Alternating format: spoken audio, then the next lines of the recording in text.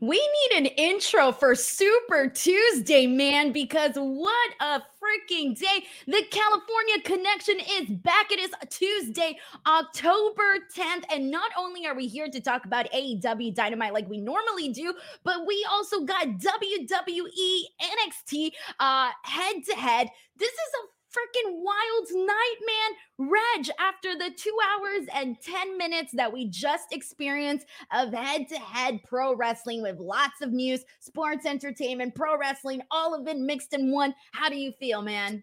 You know what, Denise? It's a great time to be a professional wrestling fan. You guys, Denise had me watching another wrestling show that's not Dynamite, so ignore the intro because there's two things going on tonight. But look, Denise, didn't we all win tonight?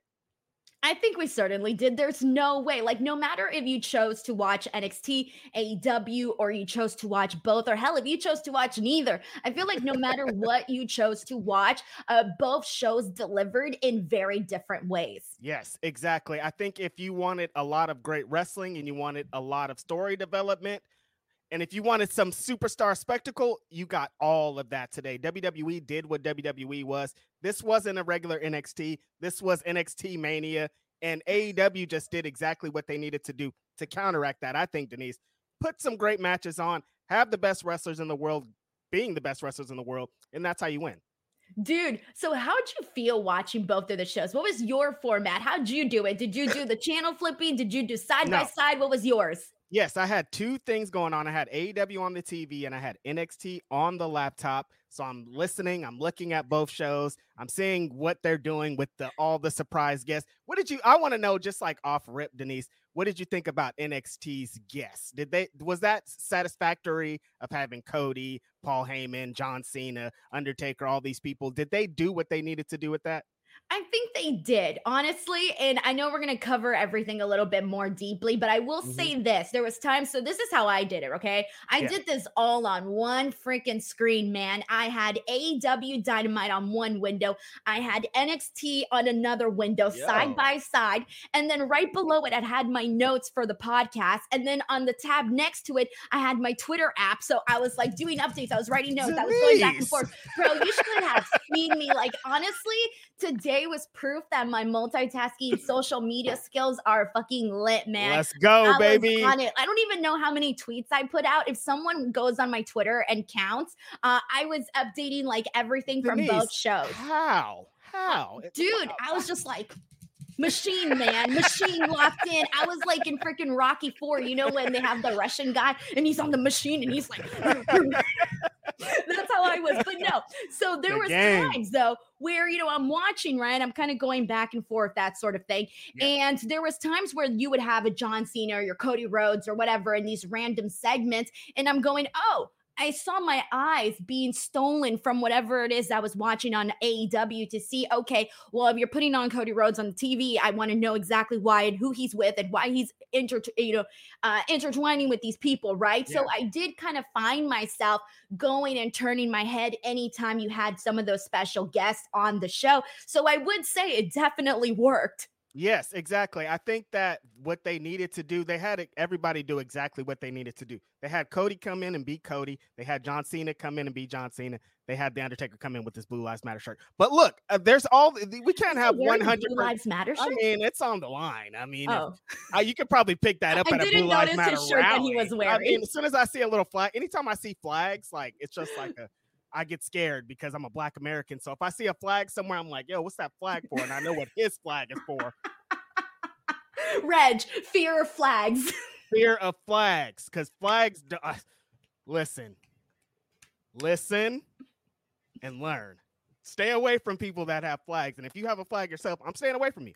I was going to say, do I have any flags in here? I was about to say, I don't think I got any flags in here. I've been wanting flag I'm talking about. It's not all flags. Yeah, I know. I've been wanting to get a little Mexican flag somewhere, but I haven't been able to find one. I want a little cute one, you know, a little tiny one. But anyways, I get what you're saying.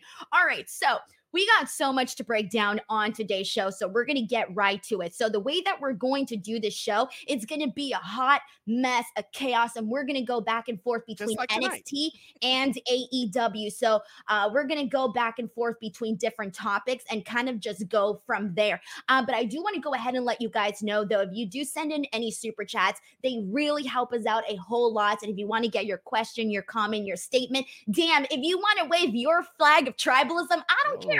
If you send in a super chat, I will read tribalistic comments. I don't care. Just kidding.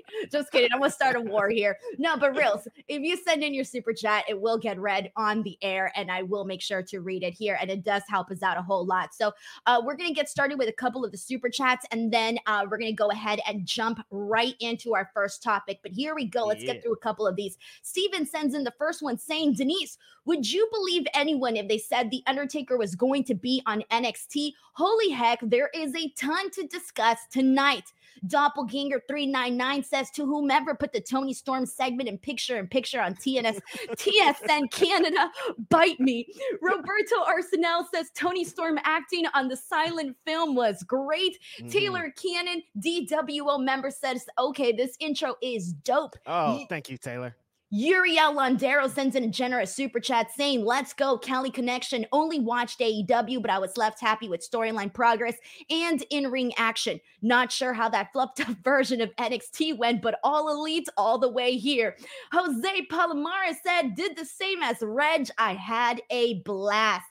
Corey MacArthur, also DWO member, says, good evening. Watch both shows side by side. Grapple Geekery sends in a super chat saying, tipping for the extra hard work tonight. Seriously. Will Chisholm says, Cody got that dusty hard times pop tonight.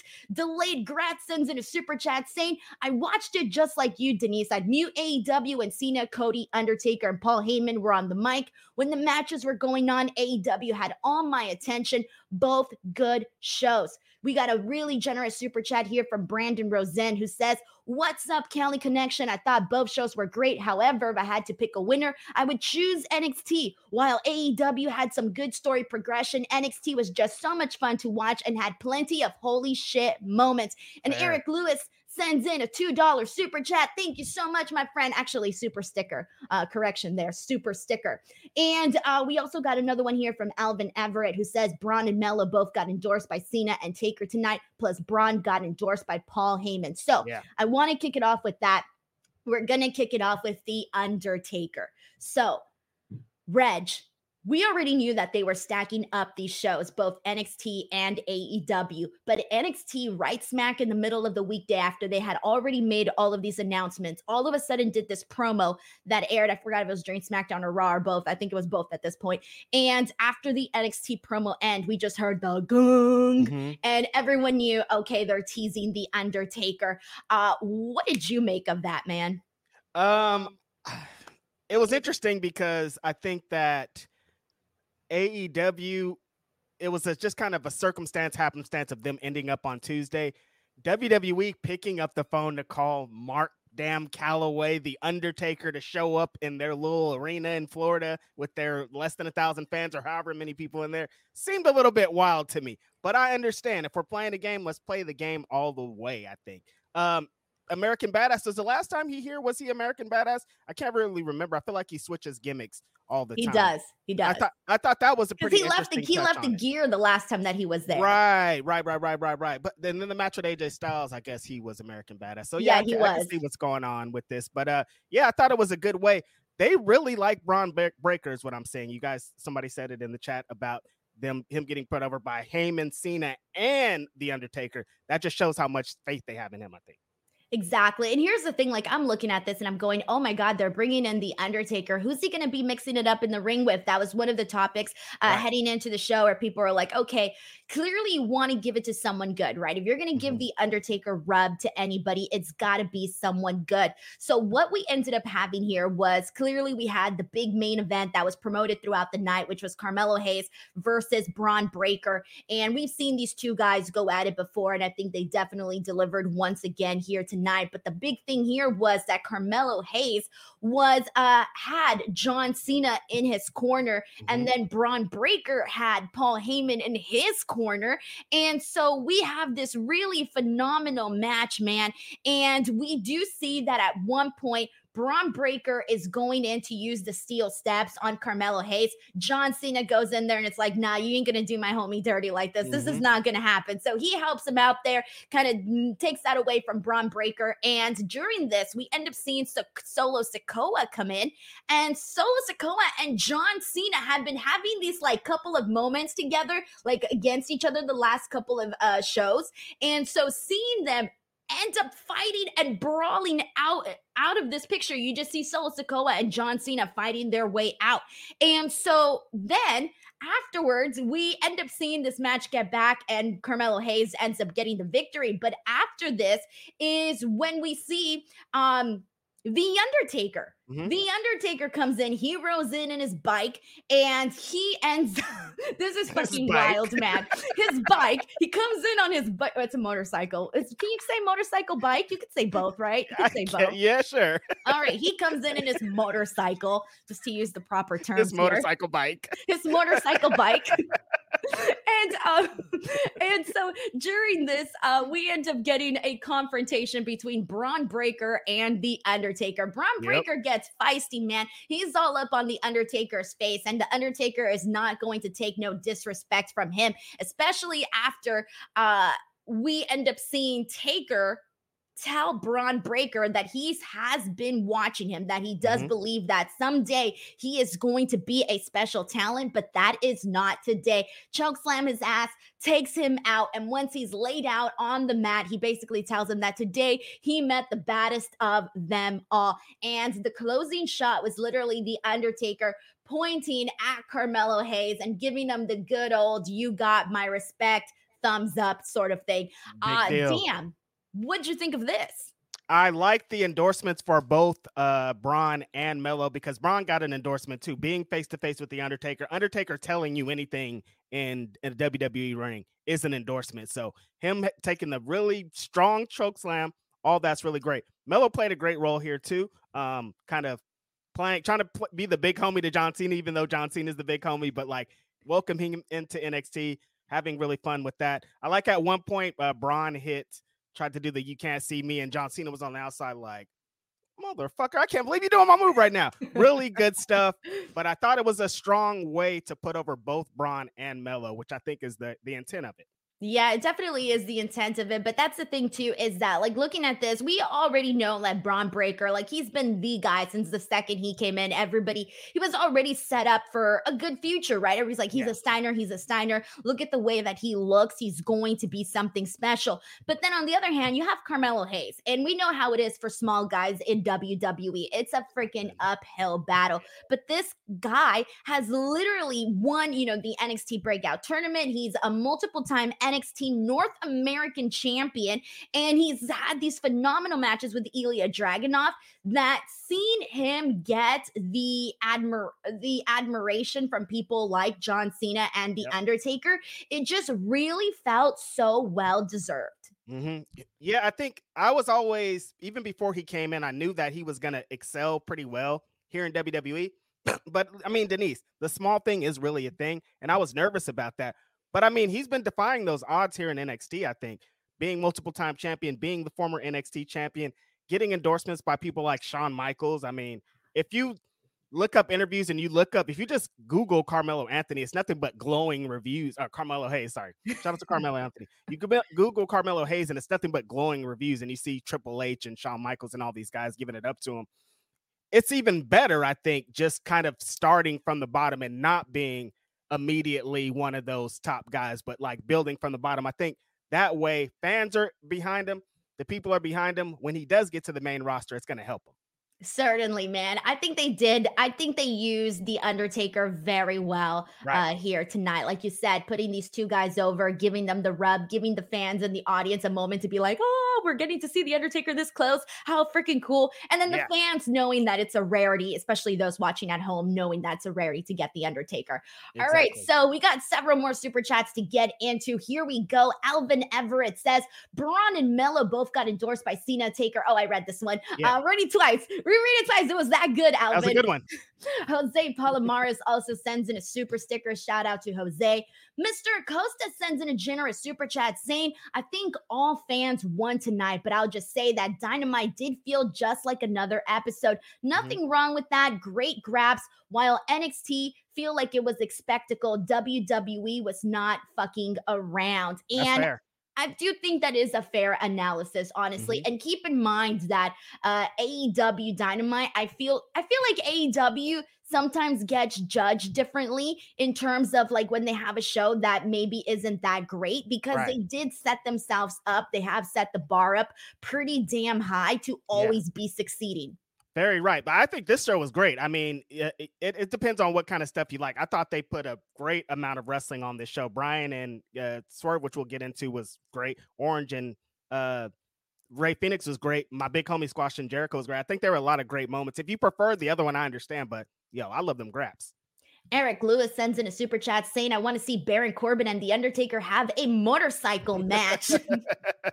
Will Chisholm says, WWE teasing Ava Raine joining the bloodline. For people who don't know, that's The Rock's daughter. I love how you said for people who don't know. I feel like everybody knows that that's definitely The Rock's daughter. You might not.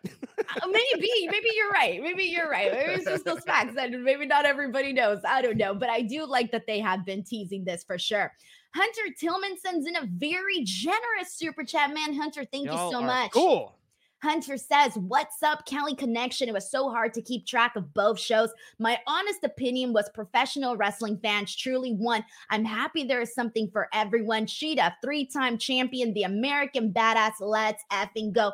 I honestly feel, Reg, that these two shows played out exactly the way that most of us were expecting. I know that this is what I said heading into it. I knew that AEW was definitely going to shine in the way that they normally do with the in-ring stuff. But we knew that NXT was really going to kick up the sports entertainment into a whole nother gear. And that's the thing about WWE is that they're really good at making moments. And I think that for this particular show, they made a lot of little moments for sure. All right. So shout out to Hunter, always being a great supporter of all the podcasts that everybody's on. Thank you, Hunter. But you can't out spectacle WWE, Denise. If you're going to try to do that, you're going to lose 100 times. I think that's why AEW is the great company that it is, because they never try to out spectacle WWE. They know what the bread and butter is. It's pro wrestling. In ring, ding, ding, ding, ring the bell and let 2 people, 4 people, 6 people go at it. And that's the way that we're going to have our business excel. If you go out there trying to have bigger moments, have bigger spectacle, you're going to lose. It's WWE. Even if it's NXT, they're going to turn it up, and we saw it tenfold tonight. See, and here's the thing, because there's something that we also can't ignore, right? We're out here talking about how the wrestling fans won, right? And that's all great and stuff, but let's be real. Things kind of got a little ugly on social media, especially like the last 24 hours. Tony was definitely on one. Like he was giving 0 apps, man. Bro was out there freaking tweeting about Triple H being bald. I kid you not. Bald assholes. He was on it. He was pissed. He put on his freaking competition shoes and was like, nah, man, this is my birthday. We're going to put on a great show. And, seeing that, I think was, I don't know, it's kind of funny. I thought it was just a bunch of, I don't think it's anything to be serious about. For a wrestling promoter just having a good time. If this is going to be a competition, I'm going to act like this is a competition. This is this. Screw you guys. I'm going to beat you, all that stuff. Tony Khan, no, he can't beat the WWE, like I said, in spectacles and ratings and fucking ticket sales. But he can beat you in wittiness and fun and having great matches on the show. So lean into that. I think it kind of spiced things up, right? For people that were, Exactly. I think he kind of wanted to get people riled up so that there could be more conversation surrounding this Tuesday night war. And thus, of Exactly. course, more people tuning in either to the competitor or to WWE itself. And there's going to be people that tune in to the competitor just to see, just to compare and be like, oh, yeah, like my team's winning Exactly. here. Yeah, 1000%. And shot WWE wasn't they gave up a little bit of stuff too on their Twitter page. They said, "This is the biggest NXT of all time. You don't want to miss this. The biggest and brightest and best. You don't want to miss it." They're doing the same things. They're just being a little bit different with it. More Still corporate. petty. Still petty though, Denise. Don't forget. They were doing the same thing. If Triple H could have got on and said, "Hey, fuck you. I got the bars too." He would, but he knows what time it is. Yeah, I think there was definitely some petty stuff on both sides, but like we said, it's a competition. This ain't love is a battlefield, man. Will Chisholm says, I did love that pop Jade had. She looked like $1 billion. Let's $10 talk billion. about that right Yeah. now since Will Chisholm sent this in. Jade Cargill, we first saw her on WWE Fastlane. She gets out of this very fancy SUV. She's looking like $1 zillion. Dude, one of the things I said was put her in my bank account because my numbers be going up. All the way up. For real. She shakes hands with Triple H. They talk business as they walk off. And today she pops in once again. She also teased on social media that she was going to be on the show by showing that Shawn Michaels was calling her. And she shows up on the show, really great pink gear. And all she does is shake hands with Shawn Michaels and they walk off. How do you think WWE has been handling the presentation of Jade Cargill? I think this is the perfect way to introduce her, Denise. The way that they've been doing the little vignettes on SmackDown, the articles and Sports Illustrated and all the different things, I think it's the best way. Make it look like she's a big star because she is. So every time they show her on camera, you're like, who is this? Because that's Jade Cargill's #1 best asset. That was her greatest thing in AEW. Anytime you saw her, it's like, well, who is this? She's on the cover of the video game. Who's that? She's on TV. You're like, yo, who is that? And I think that's the thing that they need to lean into. WWE is doing a great job so far. You don't need to rush the debut ring match. You don't need to rush anything. Just ease her in there. Just ease it in there. But I think they're doing great with it. They're making her feel like a big deal. And like you Right. said, if you didn't know who Jade Cargill was, WWE is making you go, well, now I need to go online. I need to Google Jade Cargill. I need to see what this girl is all about. Who is she? Because I'm excited. If they're excited, I'm excited about it. And I feel like that's what they've done, especially for the viewers that don't know Jade Cargill. And for the people that do know Jade Cargill, I feel like we're starting to see the things that we were already kind of seeing in AEW just times 10. Honestly, times 10 with like the Hollywood treatment and all of that. Totally. Sheldon Jackson sends in a super chat saying, hey, Denise, 10 more gifted subs. Join the DWO because once you join the DWO, you're DWO for life and it's just too sweet. Shout out to Sheldon Jackson, who has truly been awesome, has been gifting so many YouTube subscriptions for people for my channel. So I appreciate that, man. Ozzy Madero says, Denise, go Jets and Bengals. Nah, screw the Bengals. Go Jets. Alvin says 10 out of 10 heelish promo from Lexus King tonight. Can't wait to talk about that. Brandon Rosen says when you see Jade Cargill making a cameo on NXT, you know WWE meant business tonight. Stephen Marchuli says the segment that caught my attention, Paul Heyman talking to Ava, the reason for The Rock to return. They must have did a good job with that. A lot of people are bringing that up in the chat. Yeah, certainly. All right, so I want to go ahead and now we're going to hop over to the AEW side. We're going to be going back and forth. So I want to get into Adam Copeland versus Luchasaurus because this was a big deal. This was the biggest thing that AEW had for their show here today was Adam Copeland's first AEW match. He comes out there with Luchasaurus. Luchasaurus pretty much dominates the majority of this match. And I'm going to fast forward to the finish because it was a real fun one. You had Christian Cage literally coming out and it looked like he wanted to give the bout to Luchasaurus so that he can cheat and use it against Edge. And instead, Adam Copeland... It's gonna happen, yes, for so long. Adam Copeland instead takes the belt from Christian, uses it to hit Luchasaurus, and gives the belt back to Christian. So when the referee turns around and when Luchasaurus turns around, he thinks that Christian Cage was the one who hit him with the belt. And so Adam Copeland gets the victory, he only has like a little bit of a second to even celebrate his victory because all of a sudden Nick Wayne comes out, bam, takes him out. And so this allows Luchasaurus and Nick Wayne to beat up on Adam Copeland. But then we get this, like, everybody comes down. We see Bryan Danielson go out there, the BCC, Hangman Page, everybody comes out to help out whoever their friend is. And it's this big brawl. Reg, what did you think of Adam's first AEW Dynamite match, and how did you think of the storyline and everything that played out afterwards? Denise, you did not mention this incredible Christian promo before the match where he got into talking about Edge's wife, who we all know is Beth Phoenix. Bro said, change the sheets, daddy's coming home. This is crazy.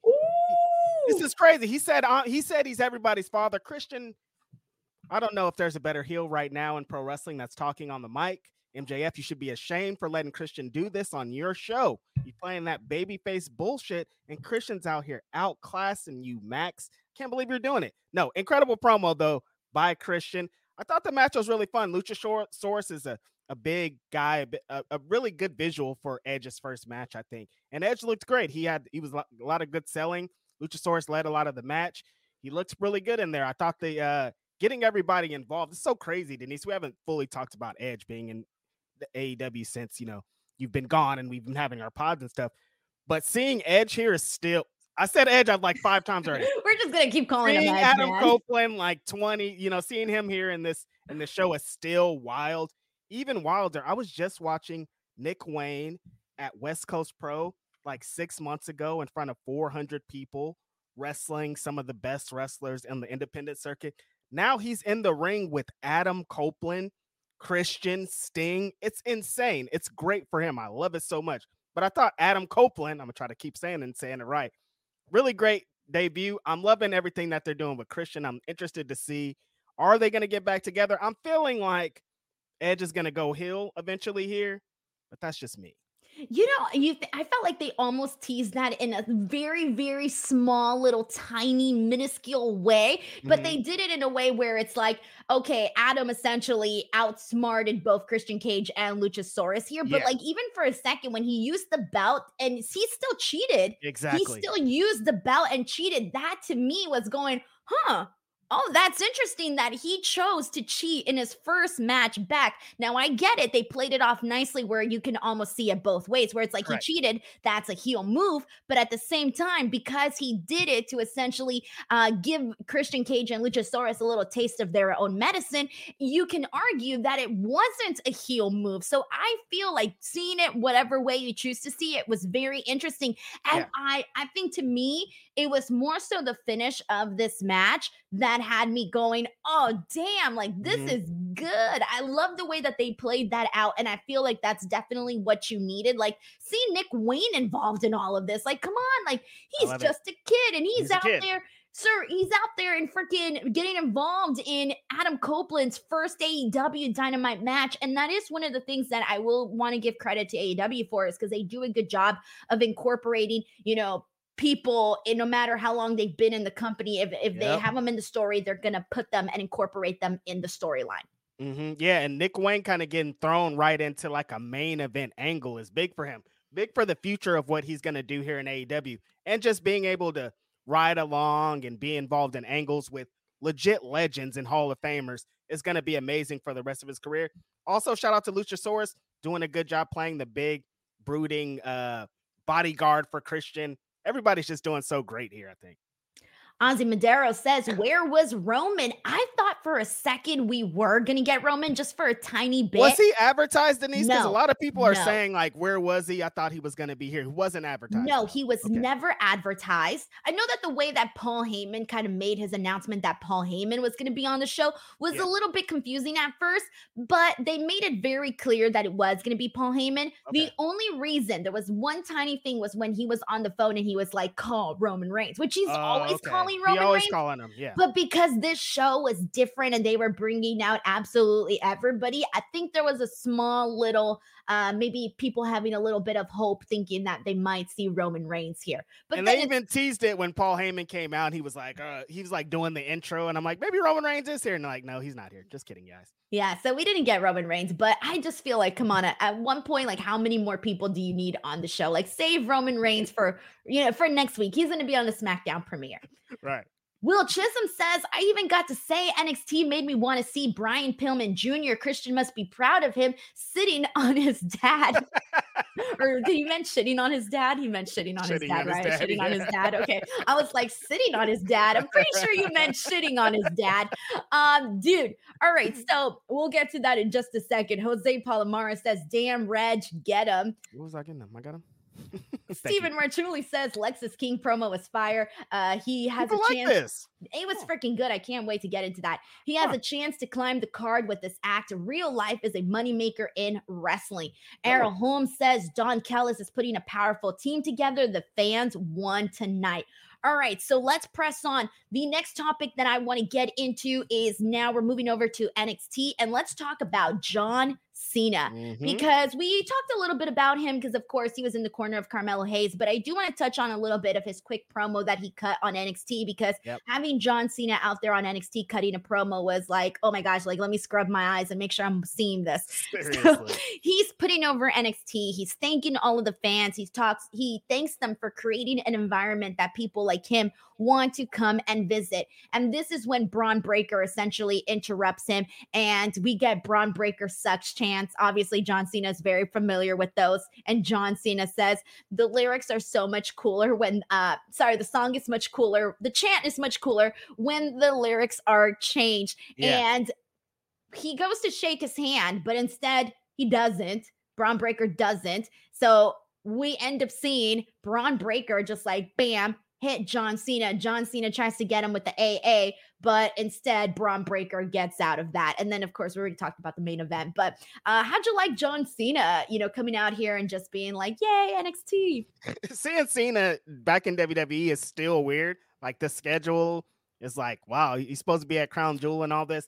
But seeing him in this little CWC center, even weirder. But Denise, doesn't matter where John Cena goes, he is over like Rover. People love them some John Cena. It's still kind of weird seeing him now, and he looks like, everybody knows Ernest Goes West. He looks like that guy. It's just like, I don't know if I want to cheer him sometimes. I still want to boo him. I'm still an old school Cena fan. But I think him, anytime you get an endorsement from somebody like Cena, NXT as a whole, I think it's a good thing. Yeah, and I'm glad that they had him go out there and basically hype up the crowd and hype up NXT. Rah-rah. I think that's kind of what made the show, to me, honestly, aside from The Undertaker coming out. John Cena's promo was what made me feel like we were watching a special NXT. Because more than Cody's? Yeah, oh yeah, for sure. We might as well talk about that right now. So Cody Rhodes opened up the show, and it had been announced ahead of time that Cody Rhodes was going to be the one coming out and opening up the show, but he comes out there, and it had been announced that he was going to be making these major announcements. And I feel like everybody kind of predicted what those announcements were going to be, but then there might have been some doubt behind some people's minds, because it was announced as like a major announcement. So I'm going like, damn, what can it be? It can't just be the Dusty Rhodes Tag Team Classic, right? Well, it ended up being three things. One, it ended up being the men's breakout tournament. He said that it's going to be happening after the women's breakout tournament. Then the Dusty Rhodes Tag Team Classic is definitely happening, but they didn't say when, did they? Unless I missed it. No, they did I not. think it's just another announcement too of coming soon. And then the other thing that I thought was actually really damn cool was Cody being the special guest NXT general manager for the night. So he made like a lot of matches, had a lot of backstage segments, all good stuff there. But it was, for me, the John Cena promo that made me feel like, man, you're really making the fans feel special. The NXT brand feel special. I like that. Yeah, I think think of both of these. You can't beat Cena. Cena is, if you need a speech from a WWE superstar that's going to hammer it home, John Cena is the guy. To me, it might be controversial, the number one WWE superstar of all time. You could talk about it. You could talk about Rock, Hogan, Wait, you're Austin. saying over Rock and Hogan? Ever. None of them had a run. Sorry, like you're Cena. saying over Rock and Austin? Yes, none of them had a run like Cena. Like Austin's run was for like 3 years. The Rock's was like nobody was on. This guy was on top for like 15 years, Denise. On top. Not but just I wouldn't there, put him over Stone Cold Steve Austin. No, Reg. Stone Cold's no. run was like 3 years, Denise. That's it. But he's Cena's Stone Cold was like Steve 15 Austin. straight. Like the Stone Cold was amazing run. He killed it. Yeah, but John Cena went for like 15 years straight. Stone Cold was like, he was champion in 98, 99. He was out for most of it. 2000, he was gone for most of this run. He was over as fuck. There's not a lot of people that are over this fool. But Cena did that shit for 15 straight years. And he was the number one guy all those 15 years. The Rock and Austin were neck and neck. There was a couple people that were up there with Cena, but none of them were over Cena. Cena's that guy. WWE to the CORE. See, I get you have a great point. You made some great points here. I ain't even gonna lie. You made some great points. But to me, like Stone Cold Steve Austin was lightning in a freaking bottle. Like he's just one of a kind. And even though it wasn't as maybe the longevity wasn't like John Cena, he just did a lot in that time period, you know? And so to me, I can't put anybody over Stone Cold. Like it's for me, it's Stone Cold and then whoever else in the bottom, whoever you want to argue about, John Cena, The Rock, Hulk Hogan. You guys can argue about the rest of the people, but for me, it's Stone Cold for sure. Yeah. All right. I'm not taking away from Stone Cold. He's for another day, Reg. Totally. We can have a separate podcast to get into it. I didn't realize you were this big of a John Cena fan. Nah, that's not what I said. That's not what I said.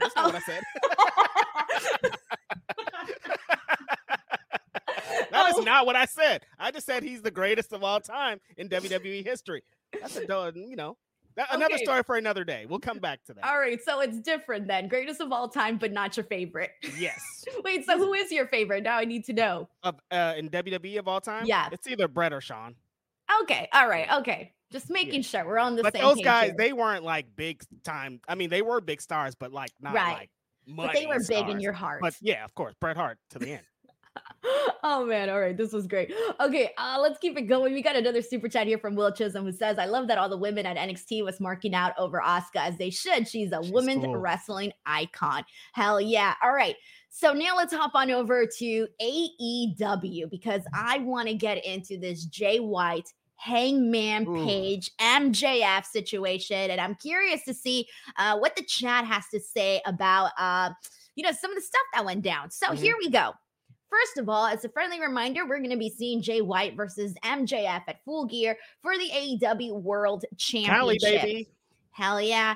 And we'll talk about Bryan Danielson and Swerve Strickland in a minute. But earlier, Hangman Page did cost that match for Swerve Strickland. So we get this we get this freaking awesome match, by the way, between Jay White and Hangman Page. Like, out of all of the matches and everything that was announced this week, like, this was the thing that I was most looking forward to. Throughout the match, we see Jay White go after the knee of Hangman Page, and this affects Hangman Page because he isn't able to, hit his buckshot lariat or anything like that. He does do, like, a moonsaw and, has little moments. He's able to hit his clothesline, which gives him a little bit of a breather during this match. And then once again, like, for the finish, we end up seeing him try again to get the buckshot lariat, but is unable to, and instead hits the dead eye. And Jay ends up kicking out of that. And then we see the Bullet Club Gold essentially try to interrupt with this.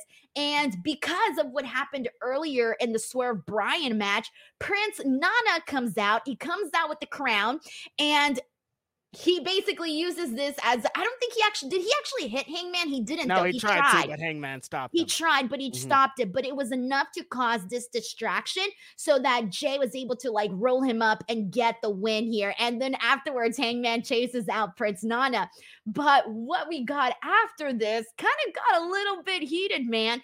MJF comes out and he's pissed off because Jay White has his triple B. And they go back and forth about what the triple B means to MJF. MJF thinks that Jay White's a shitty person, and Jay White stomping his foot instead of MJF. He's like Jay, and that popped me so much, man.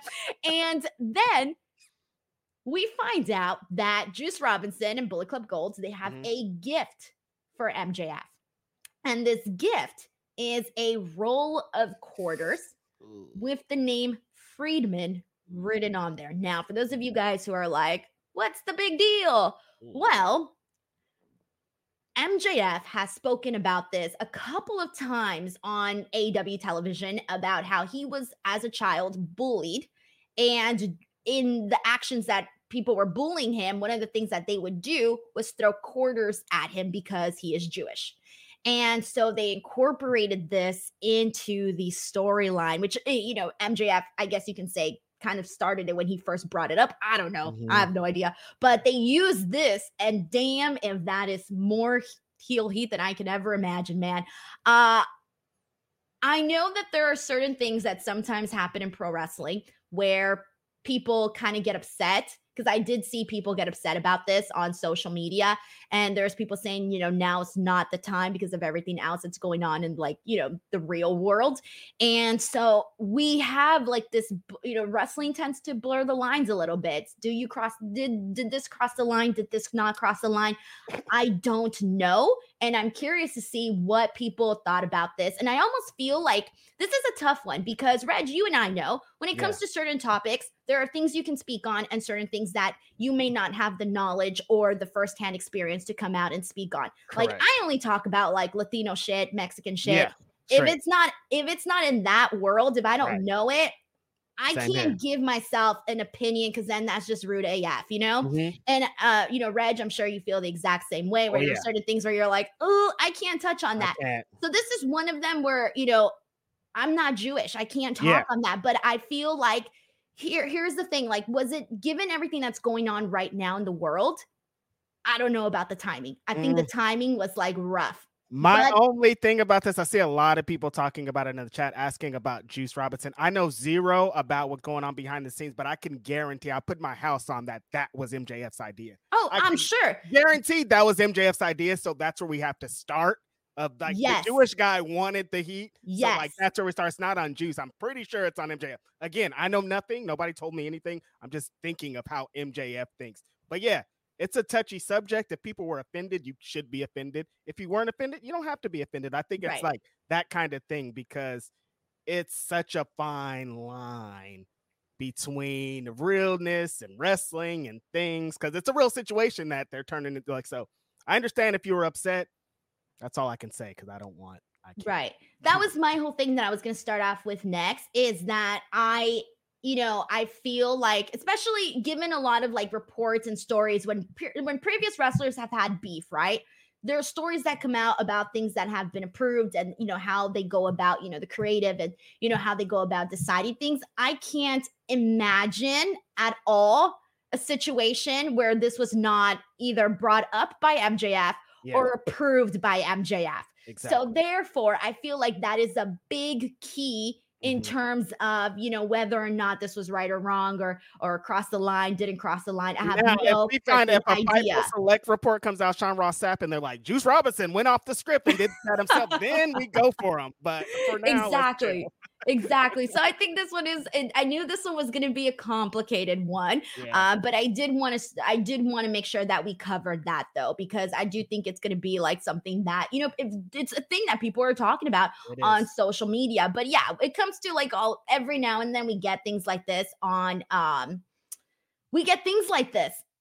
in wrestling, where sometimes you're like, there's been things where I'm like, I'm totally fucking cool with this. And then I see somebody else that's like completely outraged by it.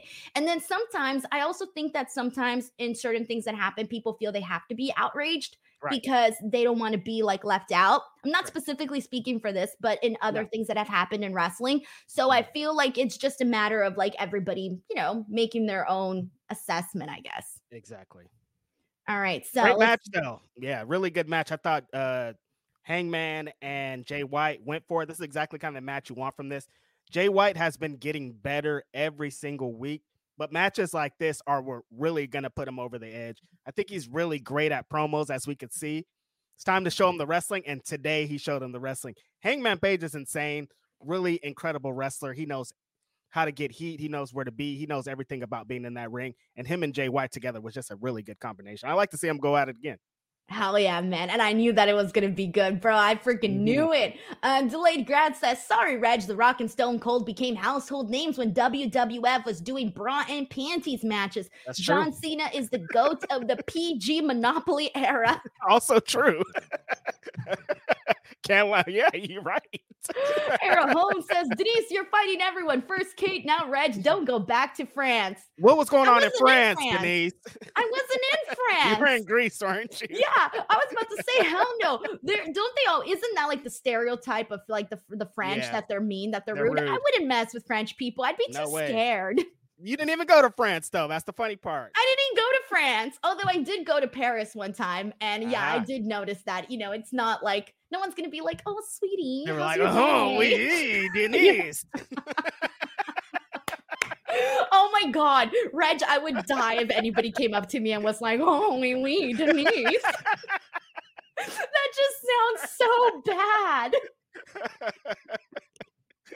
Sorry to any of our French supporters. I love it. If we have any French people in here, man, hit us up with that, because I feel like French is the only, like, one of the few languages where like you can be cursing somebody out and it'll just sound beautiful. That's elegant. What are you saying to me? They're like saying like the worst things ever to you. All right, we got a super chat here from Alvin Everett, who says Asuka versus Roxanne pub rules match and Dragunov versus Dom was amazing. Yeah, it certainly was. There was a lot of freaking great action on NXT. All right, so with that being said, before we get into some more of the NXT stuff, I do want to get into another item here for AEW. And that is Saraya versus Hikaru Shida for the AEW Women's World Championship. Now with this one here, oh man, okay, so we were here, talking really about Saraya becoming the Women's World Champion, and we kind of knew that this was done at All In just to get a little pop, Big moment, and to get, the thing, right? And it did come at a little bit of a sacrifice, because when you think about Saraya being AEW Women's World Champion, what did you get besides that moment? Nothing. Yeah, nothing. Yeah. So it did kind of come in a little bit of a sacrifice for the women's division, but whatever. It is what it is, right? So during this match, we see Ruby Soho come out and interfere, and she comes out with the spray paint bottle, but instead, Shida turns it around and spray paints Ruby Soho instead.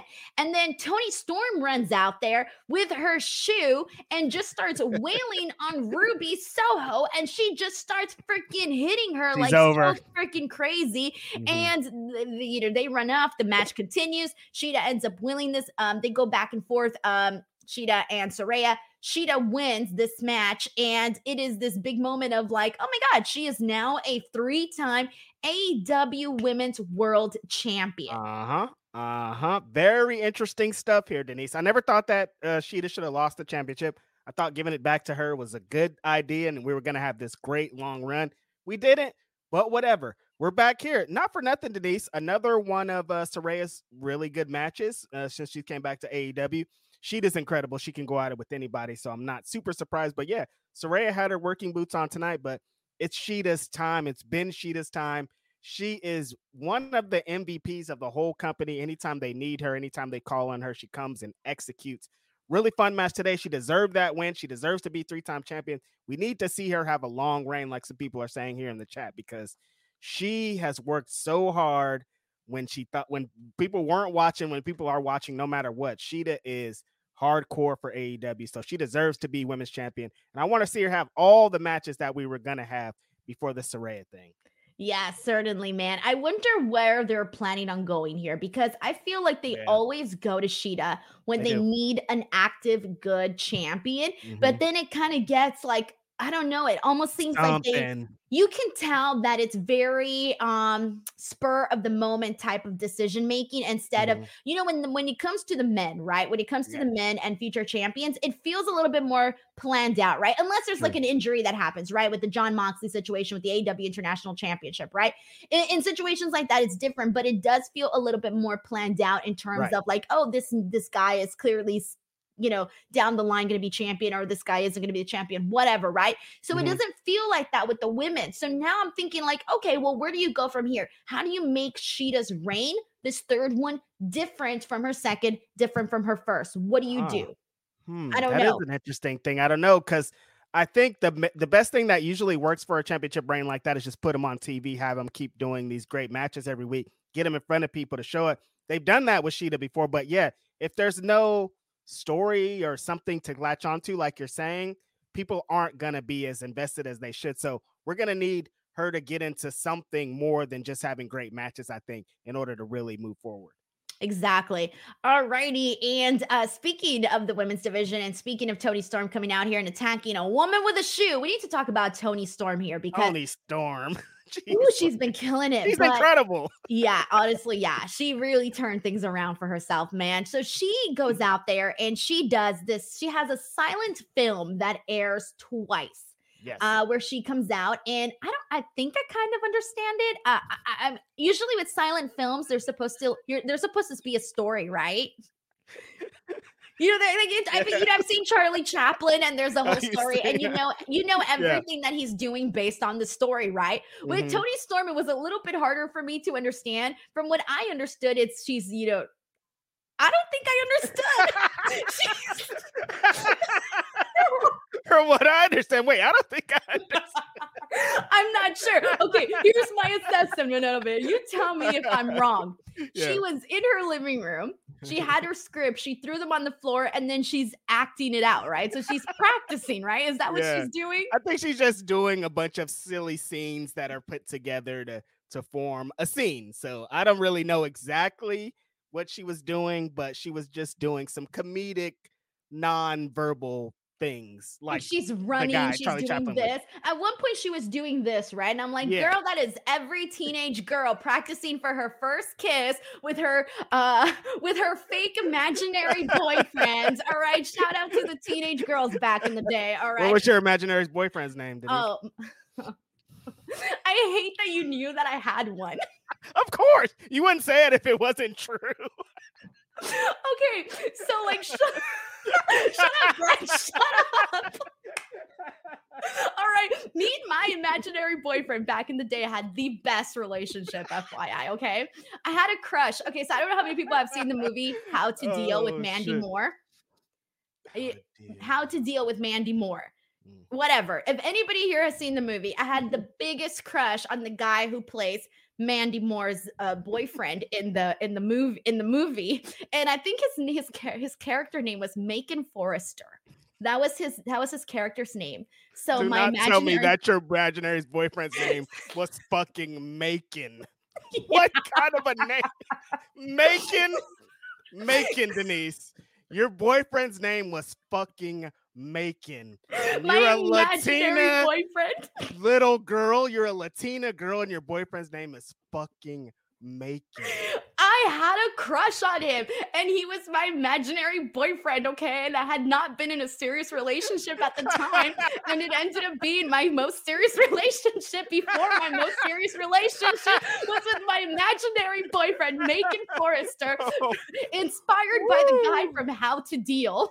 Jesus Christ. Okay, your husband knows that he was next or after Macon. It was Macon and then him. Hey, you know what? I think he should be happy, okay, that I wasn't out there with them real boys getting them real freaking chorizo.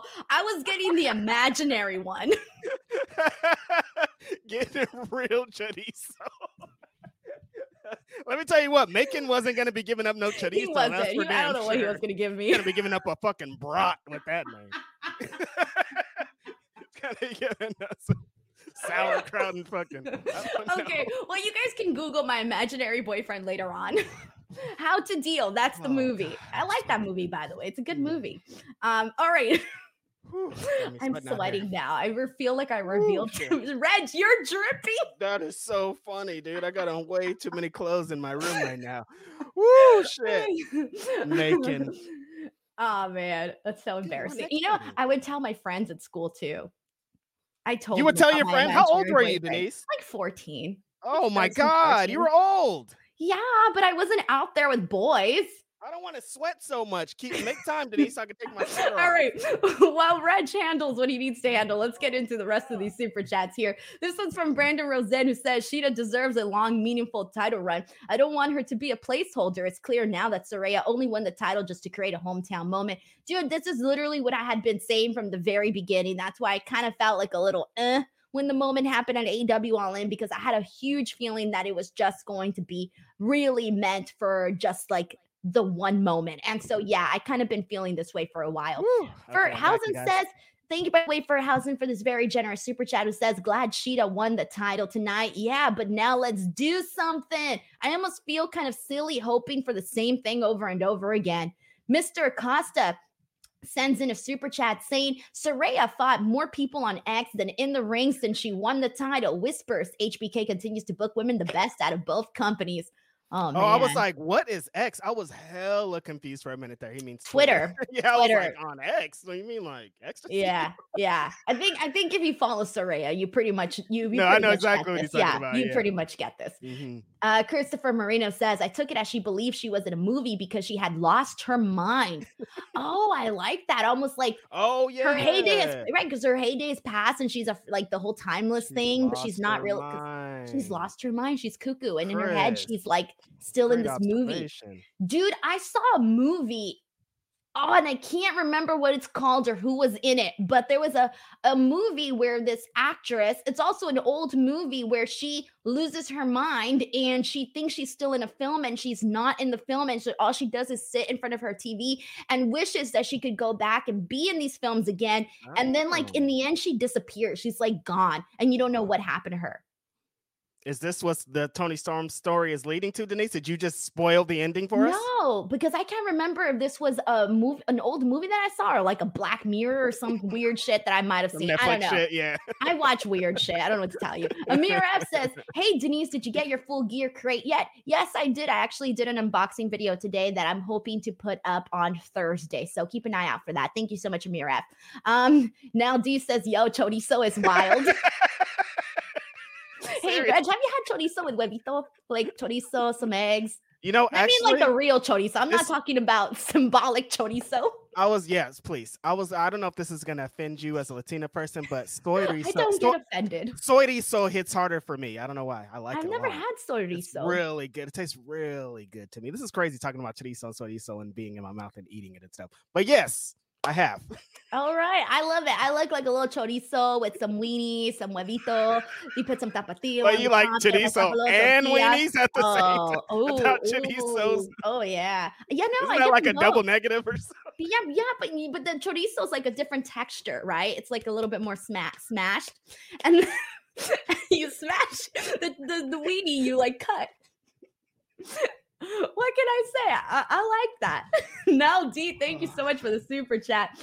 Oh man, Denise, you're about to get clipped all through this episode. They're about to have all kind of clips on your ass on Twitter after this. God. Weenies and chorizo, all kind of shit. God, I don't want everyone making fun of me for my imaginary friend.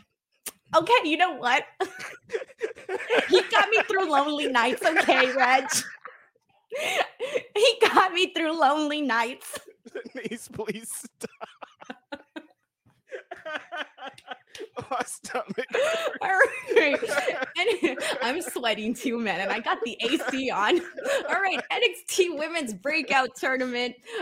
We need to get into this. So for the NXT Women's Breakout Tournament, we had Lola Vice. She continued on today in the tournament, and I honestly feel that Lola Vice is probably going to get the victory here. But right now the tournament is looking pretty good, and I was looking for the bracket, but somehow the bracket just disappeared. Oh. But let me pull up the this is not the updated bracket, by the way, because Lola Vice defeated Danny Palmer today, and she's pressing on. And then that's kind of about it. We still have to see the Ariana Jakara match and the Carmen and Jada match. But so far it's looking pretty good. And yeah, I think right now I'm definitely thinking that it's going to be Lola Vice. I feel like she's gotten over with the people. I don't know who any of those people I was going to ask you, but then I'm like, I know Reg is a little bit more like not in tune with this. I don't know who none of those. I was like, what are these names? Petra Petrovich and shit. What is this?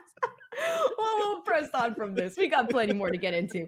Bear Hudson says, in light of everything going on, I was not a fan of the Juice Robinson promo. I truly believe someone should have ended the segment. Shame on AEW for that. Well, like we said, guys, everybody's going to kind of take this one a different way. And I don't feel like I don't feel like I'm in a position to say, oh, your feelings are wrong or not wrong or whatever. Right. Whatever you felt, man, is whatever you feel. So, and I knew it the second I saw it. I was like, I know why they're doing this. I know why they're doing this, but also, you know, a little like biting my knuckles there for a second. Right. Bear Hudson, thank you so much for the super chat, man. All right, let's press on from here and let's get into a match that was really fun and was made well, there were some changes that happened. So Yep. during the buy-in show, Tony Khan basically made an announcement that Jon Moxley is still not cleared to wrestle, which is crazy because it seems like they had feelings. It seemed like they had a feeling that he was, because this match had been promoted for like a whole week, but instead Tony Khan doesn't do that. If he promotes a match, he's going to execute that match. So something must have went on. Exactly. So that was very interesting to see that happen. I was not expecting to see John taken out of this, but he's not cleared. And instead we got Rey Fenix versus Orange Cassidy for the AEW International Championship. This was a very, very fun match, man. I was kind of like when Orange Cassidy hit the orange punch and then went for the mousetrap, I still didn't think it was over. So when he got the 3 count, I was actually a little bit surprised. Like, I had a feeling that Orange Cassidy was gonna probably win this, but I wasn't expecting it right when he locked it in. I honestly wasn't. Yeah, this was a surprise, I think. Rey Fenix has been having a really fun run. Incredible match last week with Nick Jackson. I was there. It was great. But yeah, this was a big surprise. Jon Moxley, sending shout out to Jon Moxley, man. He has just been the MVP for AEW for a long time, and we hope that he gets better very soon.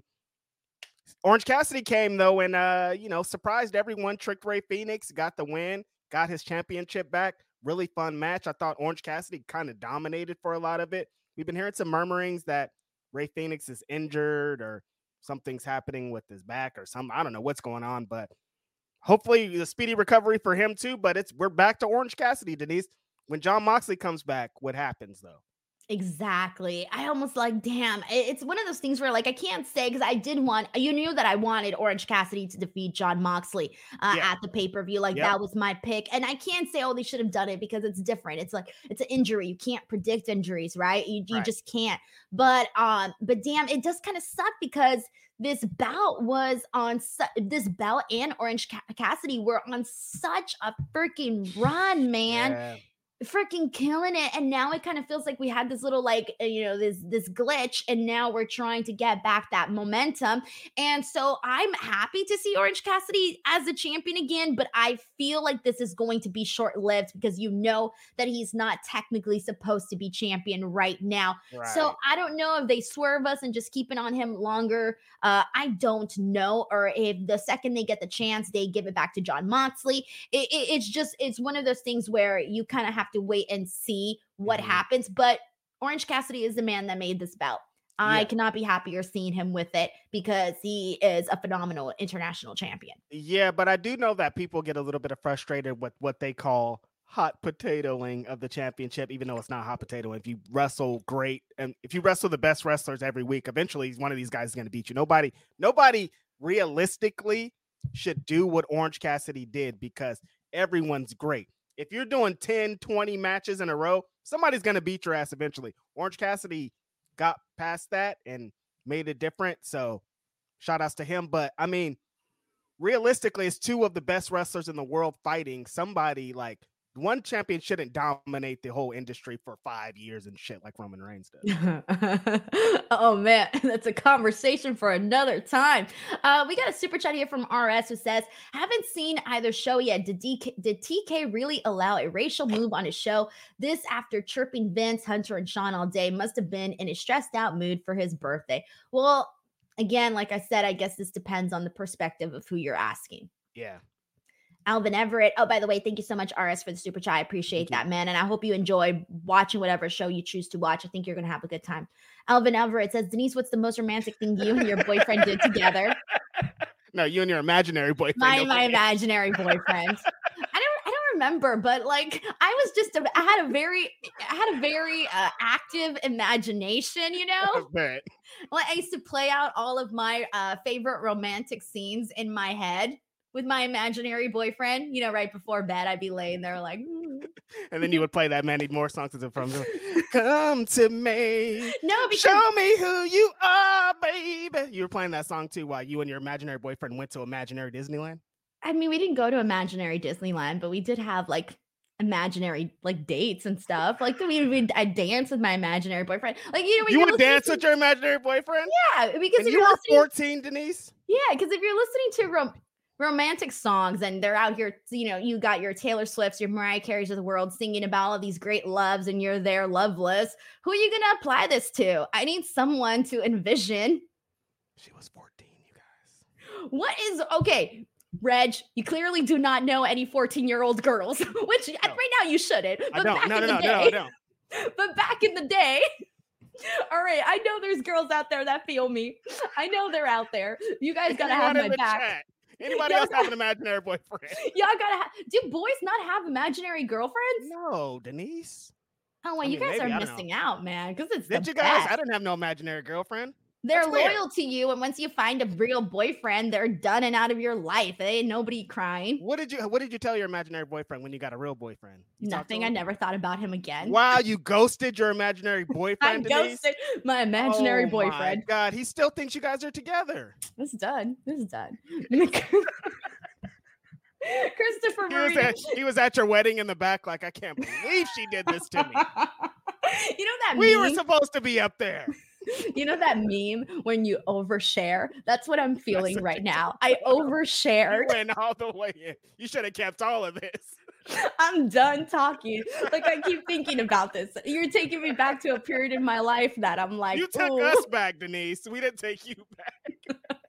I don't even know how it came up. All right, Christopher Marino says, I think Orange being bummed from not having a bout to not feeling like a champion until he beats Mox. Yeah, that'll be like him really having that, solidifying that he is the rightful AEW International Champion. But until that happens, and even then, I don't know if we're going to get the Rey Fenix John Moxley match again. We still need that match. We still need, clearly they're going to have to do John Moxley, Orange Cassidy. There's just a lot here that they're going to have to do. Right. RS sends in a very generous super chat. Thank you so much, RS, for this. RS says, does Dynamite feel like the bigger show because NXT is in a studio? Ava to the Bloodline seems like a tease that only plays out if Rock does Mania. Who won Booker of the Night, TK or HBK? All right, so I want to touch on first on what RS said here. What would the landscape look like, Reg, in your opinion, if NXT was in an arena on a weekly basis instead of the CWC or the Performance Center, whatever they're calling it now? If they're doing if they're doing Raw and SmackDown size arenas, but if they just like go on the road and they're in like little theaters and smaller places, I think it could work. But if they're just gonna keep doing what they do now, I think this is the best for now. They're trying to do what they do. Maybe if they get attached to Raw and SmackDown and like they do Collision and Dynamite and Rampage, maybe, but I can't really see them moving out. I could see people thinking of it, NXT, as like a studio wrestling show, like NWA and those types of things. But it's attached to WWE. If you're seeing John Cena and The Undertaker, it's like, I don't care where it is, you know? Exactly. Now, here's the thing. Like, I know people are going to be like on Wednesday, a developmental brand, beat AEW. Yeah. Well, keep in mind that they didn't have, it wasn't just developmental talent. No. Like, they had The Undertaker, John Cena. So I feel like that's definitely something to consider when, if there's going to be like bragging rights and all of that. But the thing that I also wanted to get at here is when I was thinking of, okay, which show was the better show, right? Mm-hmm. Who was, this is RS's question, who was the better booker of the night? Was it TK or HBK? I feel like there's a lot of different factors to weigh in here. So when I think about both of these shows, I had mentioned this before, but last week when I found out that Dynamite was going to be on Tuesday, before any of this, before any of the announcements were made, I was just going to watch AEW Dynamite on Tuesday, and then I was going to watch, I was going to swap it. I was going to watch NXT on Wednesday, right? Because I just figured, okay, I know what to expect, and I know that there's usually more news that comes out of the Dynamite show, so I definitely don't want to miss that, right? When all of the announcements were made, all of a sudden my opinion changed, and I'm going, okay, I cannot miss NXT. Now, having watched both shows, sitting here, they're entirely different shows, but if I had to choose which show would I have watched, I would have gone with NXT for the sole reason that that was the newsy show. That was the show that had the expiration date in terms of news. AEW Dynamite, I could have easily watched tomorrow and still been up to date with all of the storylines, still been up to date with everything. But because of the newsy aspect of NXT, that kind of won me over only because of the news. You know, it's my job, right? To talk about the news. And I knew that show was going to have a lot of it. When you have The Undertaker, John Cena, Cody Rhodes, and all these people, you're going to get a lot of that. And like I said earlier, there were times where I was going, oh, Cody Rhodes is on TV. I need to see who's mixing it up in there. Why? And even once you saw, okay, why? What are they talking about? Where's this going? What can this mean? So it was little things like that where, because this show did feel really special, it does feel like you have to go with NXT on this one because they just pulled out all the stops. But let me tell you, Denise, let me tell you why you're wrong. Ooh, because you said it actually. Let's go. Next week, what's NXT going to look like? Is John Cena going to be there? Exactly. Is Undertaker going to be there? Is Cody Rhodes going to be there? Is Paul Heyman going to be there? No. Next week on Dynamite, you're going to get, you said, I saw great matches and I saw storylines progress. We're going to get the show that we deserve to get. Next week, NXT is not going to be like that. They're not going to stack it next week. Undertaker not going to bring his motorcycle out next week. So booking, if we're talking about booking, one was reactionary, calling a fucking legend, and the other was we're booking for our show next week. WWE didn't book for their show next week. They booked for tonight. Yeah, I can't disagree with that. Of course, all of the cameos did help put over their talent a lot more. But yeah, you're right on that, where it was this once, you know, this was a 1 week thing for NXT. I know they're bringing in more main roster people, don't get me wrong, but as many and as big as the one that you got today, yeah, we're not going to be seeing that every week versus AEW Dynamite, what we got here today. That was their show. I feel like that would have been the show regardless of they would have been on Tuesday or if they would have been on Wednesday. The only difference would have been two things. That is the commercial-free 30 minutes and the 10-minute overrun. Those are the only two things that I feel would not have been there had this show been on Wednesday. Right, but we still would have got this Dynamite that's leading to the Dynamite next week or leading to Collision on Saturday, you know? Yes. Richard Martinez says, we didn't have imaginary girlfriends. They just went to different schools. Oh, yeah, that's what guys had. Guys had, I do got a girl. She actually goes to a different school. You don't know her. You can't find her. Do not Google her name. She lives in Canada. That was it. Yeah. She's somewhere else. She used to go to the school, but yesterday was her last day. You didn't know her? Damn, you just missed her. She was that girl. She always hung out in the corner. Yeah, I can't believe you didn't know her. Damn. See, you guys are liars. All right. Okay. No, I get it. All right. Richard Martinez, that was a good one. Thank you so much for that super chat, man. Seriously. All right. Let's press on from here. We still got so much more to get into. All right. Adam Cole, Roderick Strong, The Embassy. So they've been doing these skits where Roderick Strong has Adam Cole out there basically doing absolutely he wants him to do. He has him on a whim, you know, move my furniture, mow my lawn, all of these things, right? These are very funny. I just want to say we got another one today. We got the giraffes. Well, they got one giraffe out there. They're promoting the giraffe strong neck, by the way. Strongest. And we find out that apparently the cell service is really bad over there. There was a really great line by Roderick Strong where when Adam Cole asked him about the TV, Roderick's like, the TV is the devil. That was funny. All right. And then he can't even leave. Adam Cole cannot leave because Roderick Strong keeps him there by asking him favors and stuff. So he's out there basically doing everything he wants, even with the broken ankle. Somebody in the chat said that TBS cut the stream before the end of the Edge match. If they did that, that's crazy. What? No way. Is that true?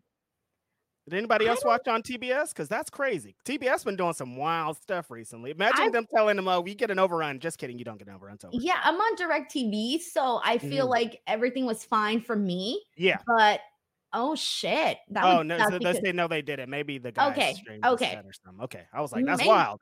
Who knows? Because TBS has been having those errors. The last couple of weeks, it's been bad. I didn't know if it happened again. Yeah, that would have been lame because that was clearly like a big thing that they were promoting. So, anyways, all right, Roderick Strong, Adam Cole, The Embassy. What'd you make of all of this? Where are we going with this? I like it. I'm enjoying it. I think it's funny, but like we're gonna get these every week.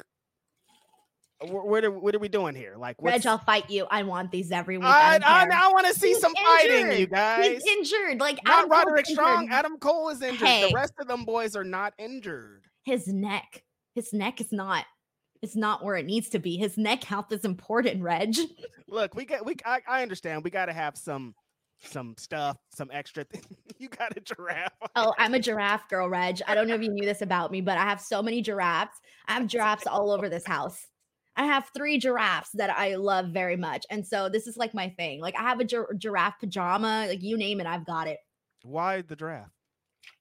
I've had a giraffe for a long time, since I was 11. My mom bought it for me, and it's just been my best friend. I thought you had like an actual giraffe. I was like, where do you keep it? Reg, what? You said I had a giraffe. And I was like, yo, you got a giraffe? I never knew you had a giraffe. You never showed it to me. I feel like if I had a real life giraffe, Reg, this is something you would have known. I don't know, Denise. You could be very protective over your giraffe. Like nobody could see my beautiful giraffe that I've had since I was a kid. I don't know. I would be bragging if I had a real giraffe. Although I will say this, my giraffe is real to me, damn it. It's real to me, damn it. Your giraffe and Macon, everybody. They're just real people. Oh man. All right, let's get back into some NXT stuff. Let's get into Dominic versus Ilya Dragunov with LA Knight as a special guest referee. So you guys are probably wondering, how the hell did this all happen? Well, this all happened at the start of the show with Cody Rhodes. Ilya Dragunov versus Dominic Mysterio was made, and then Cody was like, okay, well, we might as well bring out freaking LA Knights, and he's going to be the special guest referee for this match. And we even had a line where Ilya Dragunov tells Dominic, he tells Rhea, and Rhea, darling, I'm going to smash your boy. That was really great. But this match, oh, I freaking loved this match with Dominic and Ilya. This was literally just Ilya beating the living life out of Dominic Mysterio, and it was my favorite Dominic Mysterio match ever. I don't care what anyone says. This was the best Dominic Mysterio match ever. It was so good. He's out there freaking clotheslining him, suplexing him. He's literally just doing everything possible to beat him up. At one point, we do see JD McDonough come into this match, and C's always trying to do them favors for the Judgment Day. He comes in, LA Knight gets him with the stunner. Rhea tries to get involved and help out her man, but she gets knocked off the apron. She falls into the arms of Trick Williams, and they have a moment where it's like, what the hell? And then Trick Williams has like a little smirk of like, yeah, I'm holding Rhea right now. We end up seeing Ilya obviously get the win and defeat Dominic Mysterio and keep his NXT championship. I would have died, Reg. I would have died. I thought for a second, Denise, I didn't know. I was like, are they going to do this? This is going to be nasty. I would have boycotted NXT next week if Ilya lost to Dominic Mysterio. I would have been so livid. This all led to everybody coming after the champion, Baron Corbin. Dijak attacked them from behind. How'd you feel seeing NXT? How'd you feel seeing LA Knight as the referee in the special guest referee in this match? And what'd you think of this matchup? Another very over, like Rover person. They love them some LA Knight. It's not fake. It feels like WWE keeps trying to, they do this thing where they try to trick the fans into not thinking like that. They've been trying to trick the fans into not being LA Knight fans and not going so hard for him by being like, he's so over, he's so this, to convince you that they're the ones that doing it to get you to boom.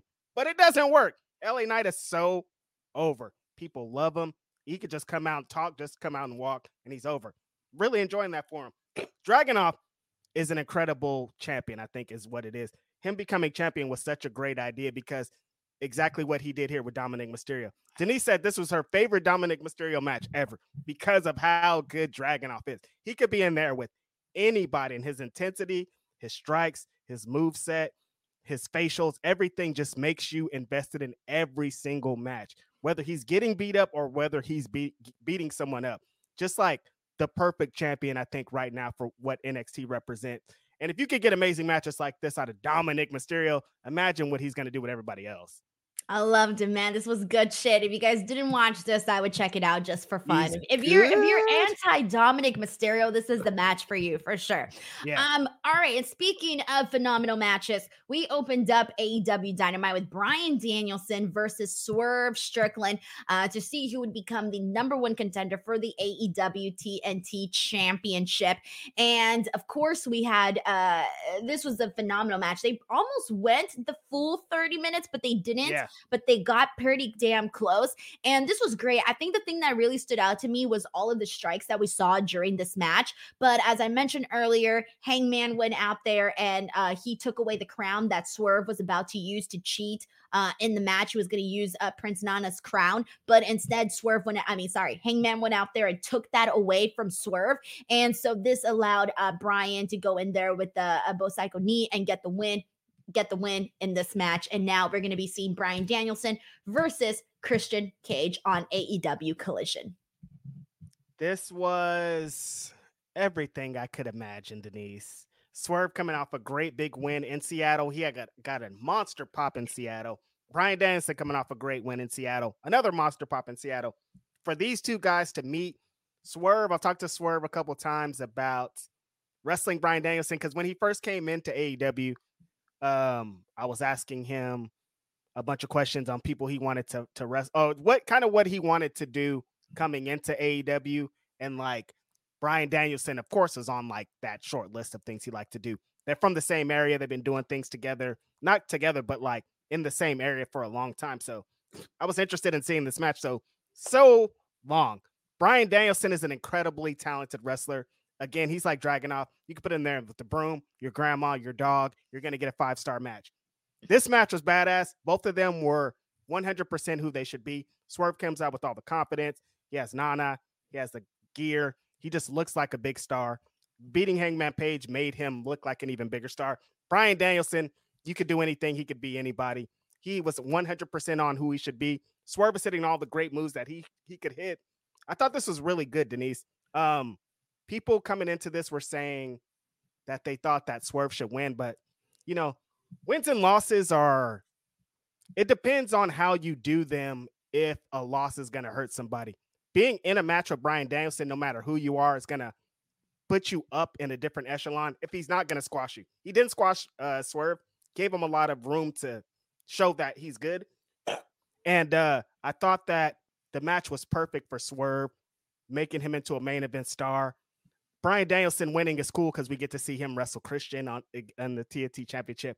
Anytime we get to see multiple Bryan Danielson matches, I think it's great. We got to get everything in we can because this retirement shit is real. Like, I think people are like, I don't know, maybe he's just talking. No, he's been talking about retiring for a long time, and I think he's done everything he kind of wanted and needed to do, returning and being in AEW. Now it's just like this. We're having fun on the way out, and this was another one of those fun ones. Do this match 500 more times, please. Have it on Dynamite next week, the first match, and then have it on the next Dynamite. Look, I just want to see it all the time.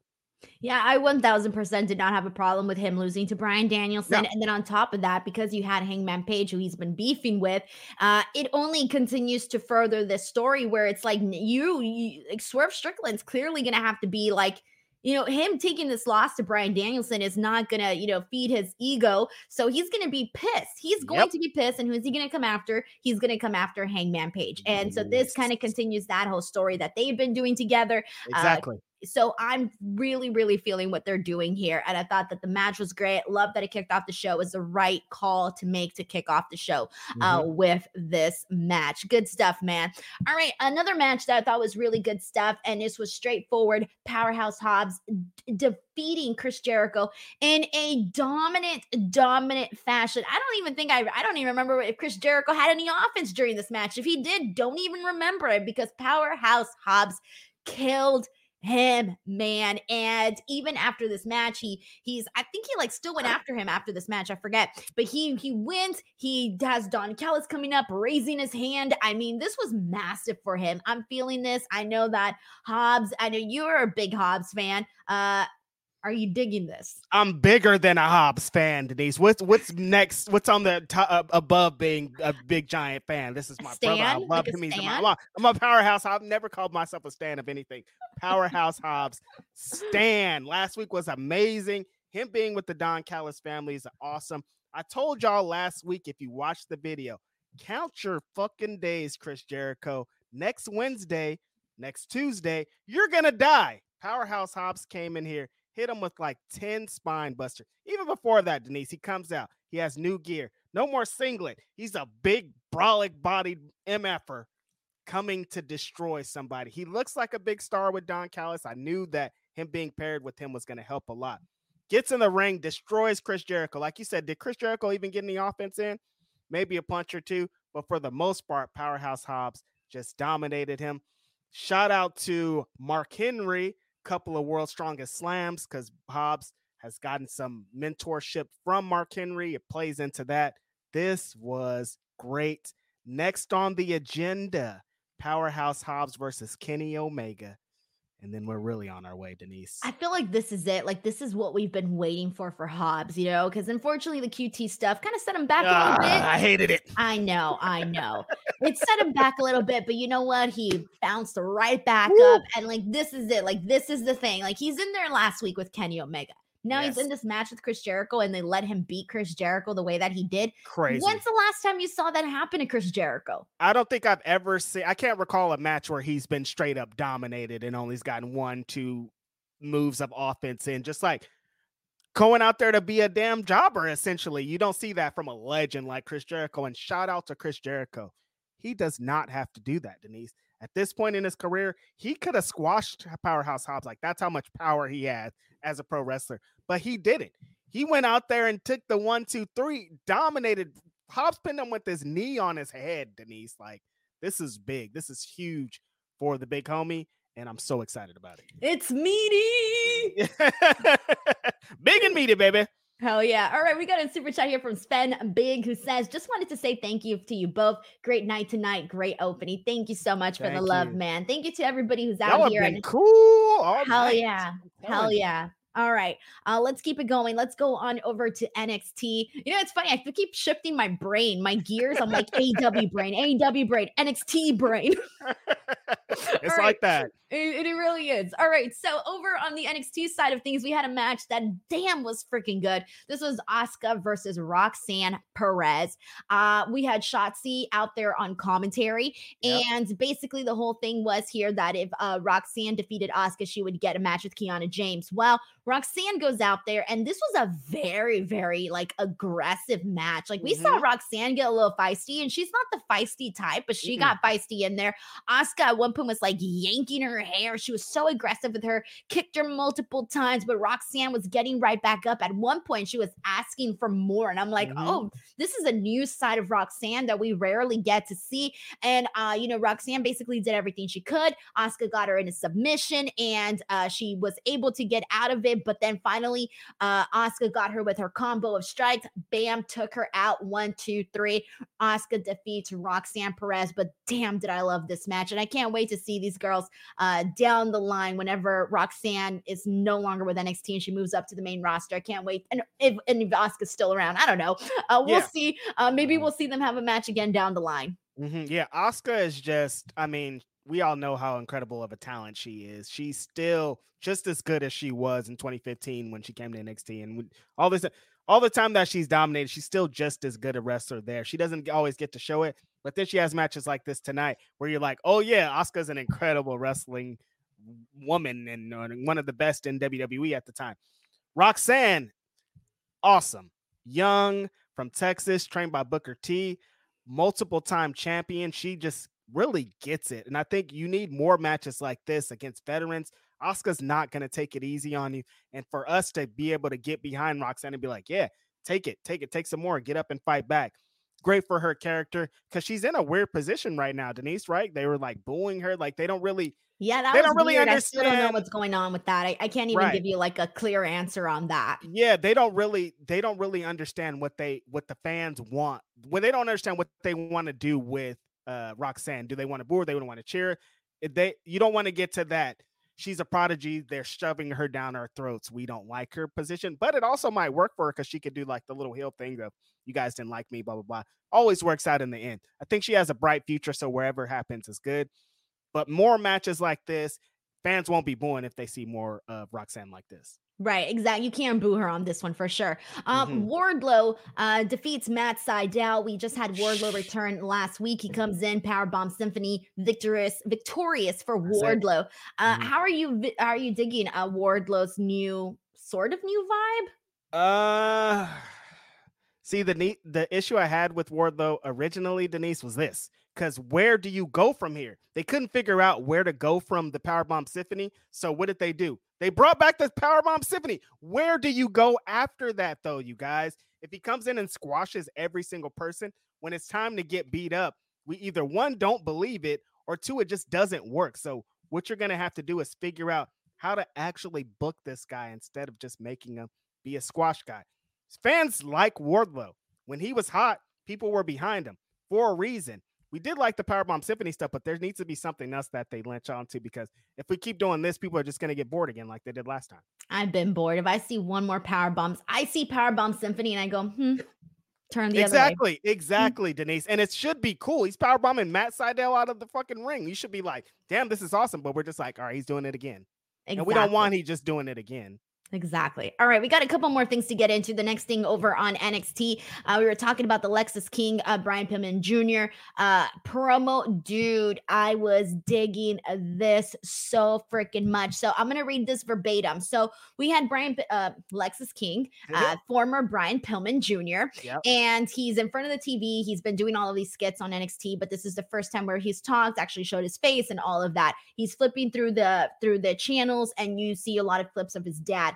And this is what he said, or at least part of what he said. He said, "This industry has been in my blood since birth, and I could never escape it. I've got no choice but to embrace it. I have no choice but to inflict pain on the very business that has brought me so much grief. But when they see this face, I don't want them to think of I don't want them to think about my dead father. I want them to think about me. I am nobody's junior, and from this day forward, I'm going to take on the last name of the real man who raised me, the real father figure in my life, and his name was King, and now so is mine." Wow. Oh my God, Reg, this was like hands down. I love this. I love the way that he explained why he's not taking his father's name, explained the reasoning behind that, basically seeing his father a lot differently, trying to get out of his shadows and all of that stuff, and having some of that resentment for him not always being there and being in his life and raising him and all of that.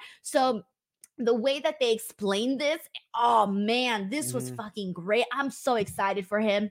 I really am. I think that I like this angle as like a second generation, third generation star, because Denise, usually when we see somebody's kid, they're like, I love my dad. I love blah, blah, blah. They're the greatest. They give me all this stuff.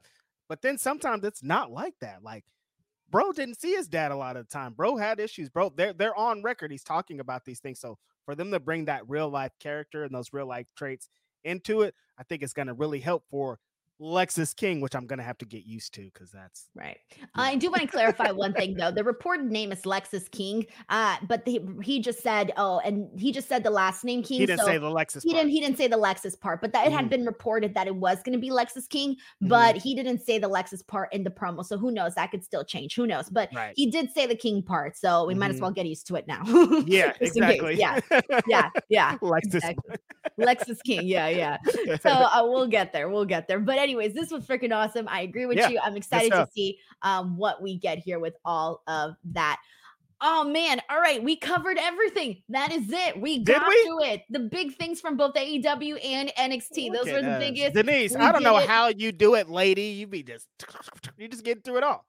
I don't know either, man. I don't know. My back hurts. We're getting through it. We got a last call for super chats, guys. If any of you wanted to get in any last call, super chats, now is the chance, because we're about to wrap up the show. We got one here from Will Chisholm, who says it's crazy how much he looks like his dad, even with the hair. Yeah, it's going to be hard to get. That's the part that I'm like, are they going to be able to like not see Brian Pillman though every time you see him? So, it's going to be an uphill battle for the kid. Even when they did like that little effect where like it was his face and then his dad's face, I'm like, you gotta pause it because like I see it, but like it's the same face. Of course it is, DNA, guys, DNA. But thank you so much to Will Chisholm for the super chat. Before we go, a couple of notes, guys. Of course, we won't be here tomorrow because we already covered Wednesday Night Dynamite. But we will be back to our normal schedule next week, of course. In the meantime, please do not forget to check out all of the videos and everything that's been going up here on the channel. A huge thing, I'm going to be making an announcement in a couple of days. Reg, I'll tell you the announcement after we go off air. But I'll have an announcement pretty soon here. I'm very, very excited about.